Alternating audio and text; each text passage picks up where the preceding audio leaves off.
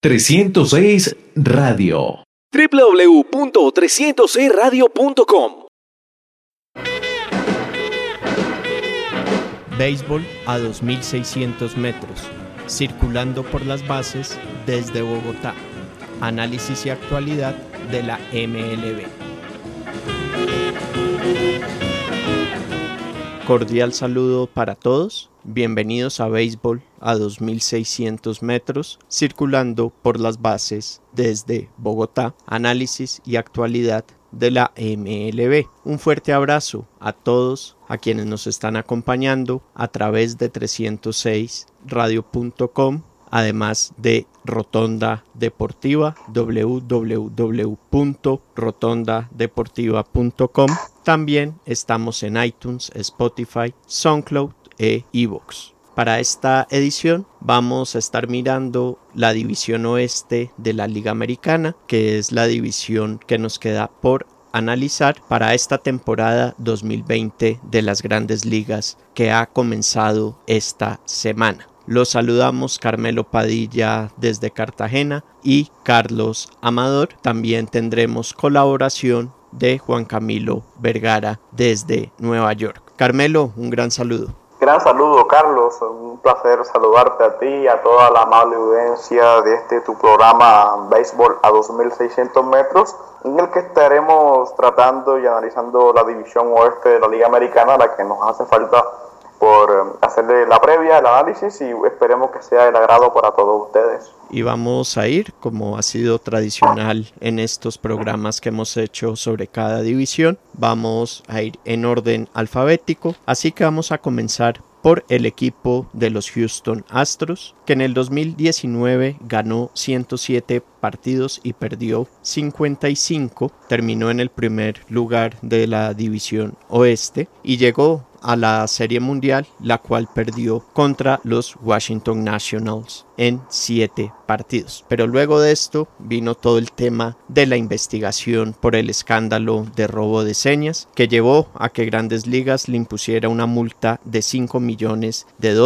Los primeros 2 picks del draft del 2020 y los del 2021 también Grandes Ligas se los quitó. Además, se vieron las suspensiones de Agent Hinch, el manager, y de Jeff Luhnow, el gerente general. Al darse esas suspensiones por un año, la organización decidió sacarlos de la organización. Y esto llevó a que esta franquicia contratara a Dusty Baker como nuevo manager y a James Click como nuevo gerente general. En cuanto a jugadores, fueron más las bajas que tuvieron que llegadas, porque vieron partir a Gerrit Cole, vieron partir a Colin McHugh. Eso en cuanto a jugadores de la rotación, además de Wade Miley, y también piezas importantes del bullpen como Will Harris. Y en cuanto a jugadores de posición, se fue el jardinero Jake Marisnick y el catcher Robinson Chirinos. ¿Quiénes llegaron? El catcher Dustin Garneau y el lanzador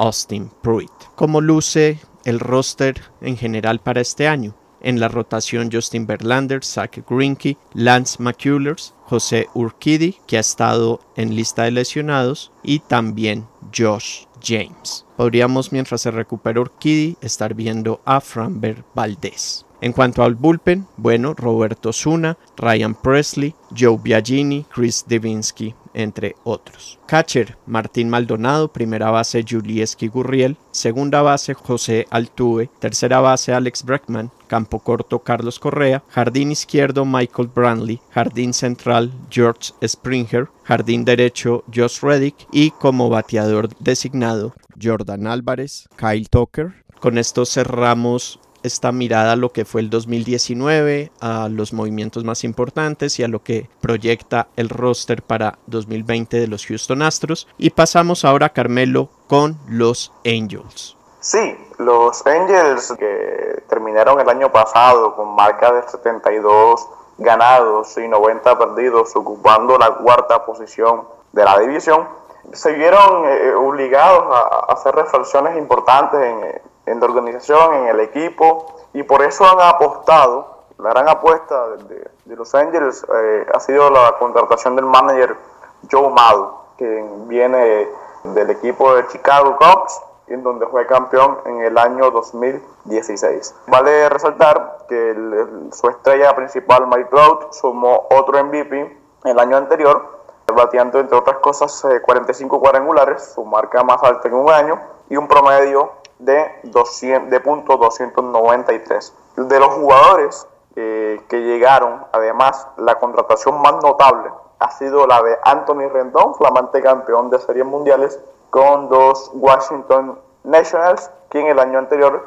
batió 34 cuadrangulares con promedio de .319. Los Angels le otorgaron un contrato de 245 millones y 7 años. Además, también llegaron al equipo californiano el lanzador Dylan Bundy, el lanzador colombiano Julio Terán, Anthony Rendon, como bien mencionábamos, el lanzador relevista Kill Keller, el catcher Jason Castro. Dentro de los jugadores que se fueron se encuentran el outfield Cole Calhoun, el parador en corto Zach Cozart, Justin Burke, que se fue al béisbol japonés, específicamente a los Tigres de Hanshin, el tercera base Caleb Coward y el lanzador abridor Trevor Cahill. Entre otras cosas, el roster del equipo de Anaheim, que puede darle la sorpresa este año, lo conforman en la receptoría Jason Castro, en la primera base Albert Pujols, ahí lo puede estar ayudando Matt Tays, relevando en la posición. En la segunda base Tommy La Estela, en la tercera base Anthony Rendon, en el campo corto Andrelton Simmons. Por los lados del outfield se encuentran nombres como el de Mike Trout, que sin duda va a ser el center field, Justin Upton, Brian Godwin, Michael Hermosillo. También pueden aparecer respaldando la posición Tyler Ward y el prospecto Joe Adell. Como utility estaría David Fletcher. Este equipo tiene un jugador interesante y es el regreso de Shohei Ohtani como lanzador. Superó una cirugía de Tommy John y estaría lanzando una vez a la semana. Va a lanzar los domingos para que descanse los lunes. Los Angels van a tener 3 lunes de descanso esta temporada. Entonces así serían menos partidos los que perderían a Ohtani en la alineación. Correcto, se dice que los domingos lanzaría Ohtani y jugaría como bateador designado de 3 a 5 veces en la semana. Entonces, la rotación estaría conformada por Andrew Heaney, Dylan Bundy, el prospecto Griffin Canning y Matt Andriese. También sabemos que el colombiano Julio Terán se reportó tarde en el campamento de verano debido a una situación de coronavirus en él y su familia, y se reportó tarde y debe ponerse a punto para estar disponible en esa rotación. Por los lados del bullpen, el jugador que estaría encargado de cuando tengan ventaja en la novena entrada sería Hansel Robles, quien lo hizo el año pasado, y también hay nombres como Ty Butray, Cam Bedrosian, Kenyan Middleton, Noé Ramírez, entre otros jugadores. Y luego de este repaso de Carmelo por el equipo de los Angels, vamos ahora con los Oakland Athletics, que ganaron 97 partidos y perdieron 65 el año pasado y terminaron con uno de los lugares del wildcard, partido que perdieron contra los Tampa Bay Rays. ¿Quiénes llegaron? Llegó Tony Kemp, un infielder y jardinero. También llegó el catcher Austin Allen y también el lanzador TJ McFarland. Se fueron Jorickson Profar y perdieron lanzadores como Blake Training, relevista, y los abridores Tanner Roark, Homer Bailey y Brett Anderson, además de Jarrell Cotton. También se fue el catcher Josh Phegley. Y ahora veamos cómo luce el roster de Oakland. Frankie Montas, Sean Manaea y McFyers en la rotación. Se espera que los otros 2 lugares sean ocupados por Jesús Luzardo y AJ Puk, pero recordemos que Luzardo viene recuperándose luego de tener coronavirus y AJ Puk recientemente se lesionó. Ante eso, podríamos estar viendo en el comienzo de la temporada a Chris Bassitt y a Daniel Mengden. En cuanto al bullpen, bueno, Liam Hendricks, Yusmeiro Petit, Joaquim Soria, Lou Trivino y Jake Dickman, entre otros. En la posición de catcher, Sean Murphy, primera base Matt Olson, segunda base Tony Kemp, como también podría estar Franklin Barreto, tercera base Matt Chapman, campo corto Marcus Semien, jardín izquierdo para Mark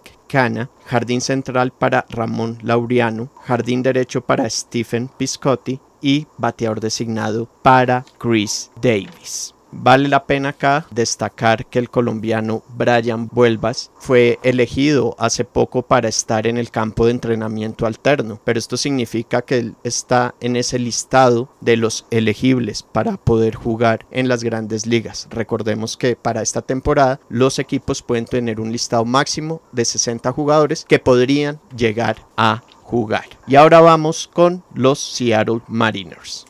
Sí, Carlos, vemos ahora que el equipo de los Seattle Mariners, que en el año pasado ocuparon el sótano de la división con 68 victorias y 94 derrotas, tendrá como objetivo este año desarrollar a sus principales prospectos, brindándoles entradas a los lanzadores y turnos de bateo a los jugadores de posición.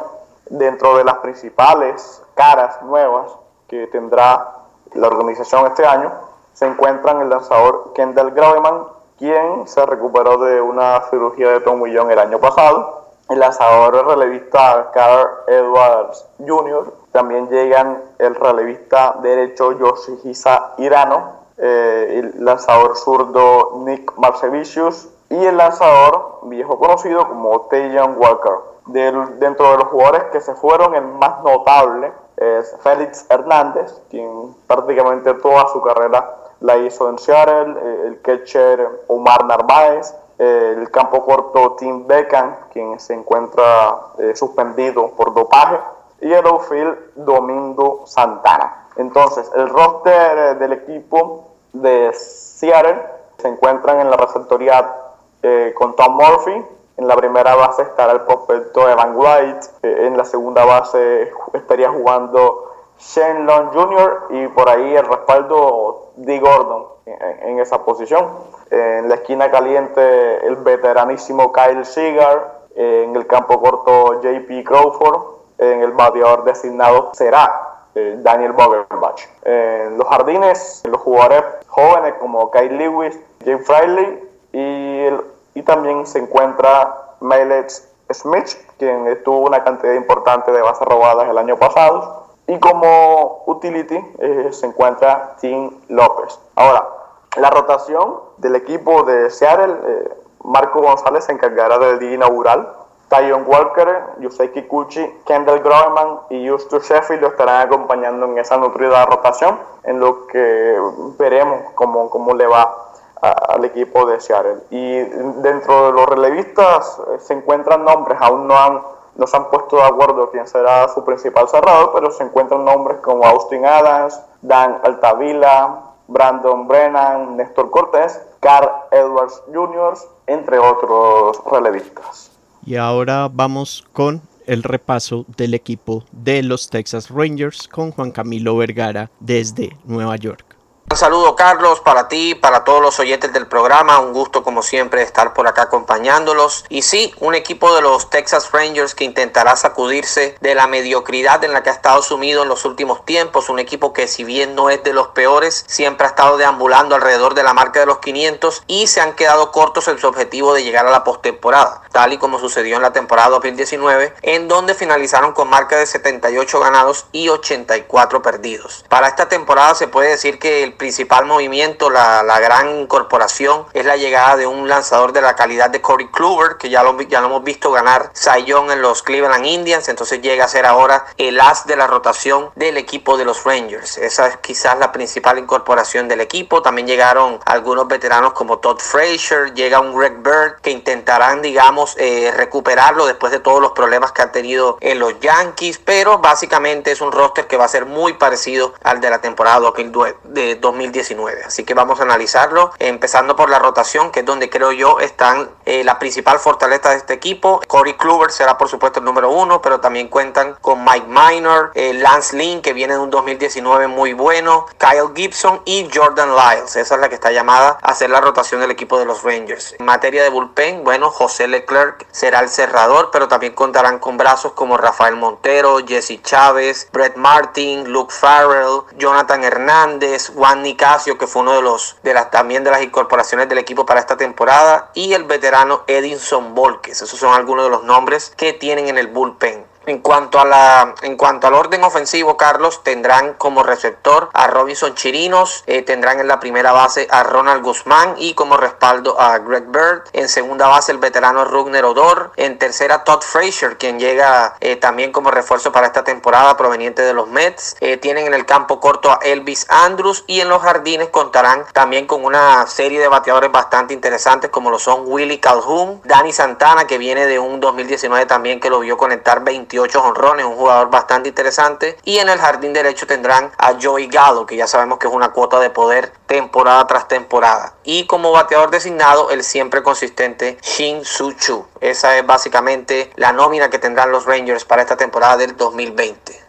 Muchísimas gracias a Juan Camilo. Y ahora vamos a hacer un poco de proyecciones para esta división, luego de estar mirando cómo se armaron cada una de las novenas para esta temporada 2020 de las Grandes Ligas. B1 en el equipo de Houston, un equipo que mantiene un poderoso lineup a la ofensiva, pero que puede estar más debilitado en la parte de la rotación. B1 a los Angels, que se esforzaron en rodear a Mike Trout, trayendo a un bateador como Anthony Rendón, y que también hicieron movimientos para reforzar lo que ha sido un área muy débil en los últimos años en los Angels, que es la rotación. El equipo de Oakland, que vio partir varios nombres veteranos con experiencia de la rotación, pero que le va a estar apostando a los brazos jóvenes. Y bueno, Seattle sí es el equipo que está en reconstrucción completamente en esta división. Y un equipo de Texas que también se movió muy bien para reforzar esa rotación. Si esto fuera una temporada de 162 partidos, yo creo que la ganaría como más fácil Houston, pero con 60 juegos, Carmelo, va a estar esto más cerrado y más peleado. Mantengo a Houston, eso sí, favorito por el line-up que tiene. Sí, Houston se mantiene a favorito, es la base, tienen un roster que ha sido la base del éxito del último tiempo, a pesar del escándalo en los que se vieron involucrados en la obtención de su título mundial. No hay que negar que son jugadores muy buenos y que pueden estar dando la pelea siempre en esta división, donde contarán aún sobre el papel con equipos que le van a competir, como lo son los Texas Rangers y los Angels. Esto además de los Atléticos de Oakland, quienes han sido wildcard en las últimas 2 temporadas.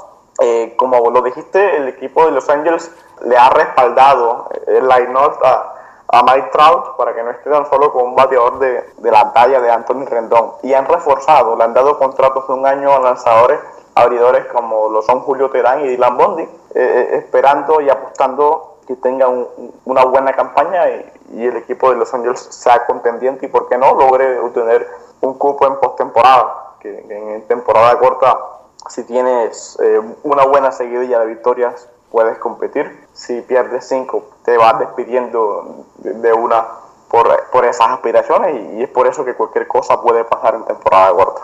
Una división que por los movimientos que hicieron los equipos en el papel luce mucho más interesante. Si ya Oakland pues había sido protagonista en años anteriores, pues va a haber muchos más con equipos como los Texas Rangers y los Angels, para no hacerle la vida tan fácil a Houston en la división. División interesante esa del oeste de la Americana. No están tan aventajados los Astros como años anteriores, porque ya tienen ahí quienes les marquen el paso, y esperemos a ver cómo sale. Los Athletics tienen una base de jugadores muy interesante de ver. Vuelve Sam Manaya, un buen lanzador, a la espera que también se recupere Jesús Luzardo, el super prospecto del equipo. La defensa de Matt Chapman, el brazo de Ramón Laureano, Marcus Semien en el campo corto. En fin, un equipo plagado de talento no es muy costoso, siempre un perro bastante bajo, allá que sí saben de eso, mantener los salarios bajos en el equipo, pero con poco dinero pueden competir, se pueden ir a la postemporada con el talento barato que está en el mercado. Sí, vamos a ver también, Corey Kluber en los Texas Rangers. A Carmelo Padilla, muchísimas gracias por habernos acompañado. Gracias a ti, Carlos, por tenerme en cuenta nuevamente en esta emisión de tu programa. Para mí es un gusto y un placer estar aquí hablando de béisbol. A todos, muchísimas gracias por habernos acompañado. Esto fue Béisbol a 2600 metros, circulando por las bases desde Bogotá, análisis y actualidad de la MLB. Nos reencontraremos en unas 2 semanas. Un fuerte abrazo para todos. Béisbol a 2600 metros, circulando por las bases desde Bogotá. Análisis y actualidad de la MLB. 306 Radio. www.306radio.com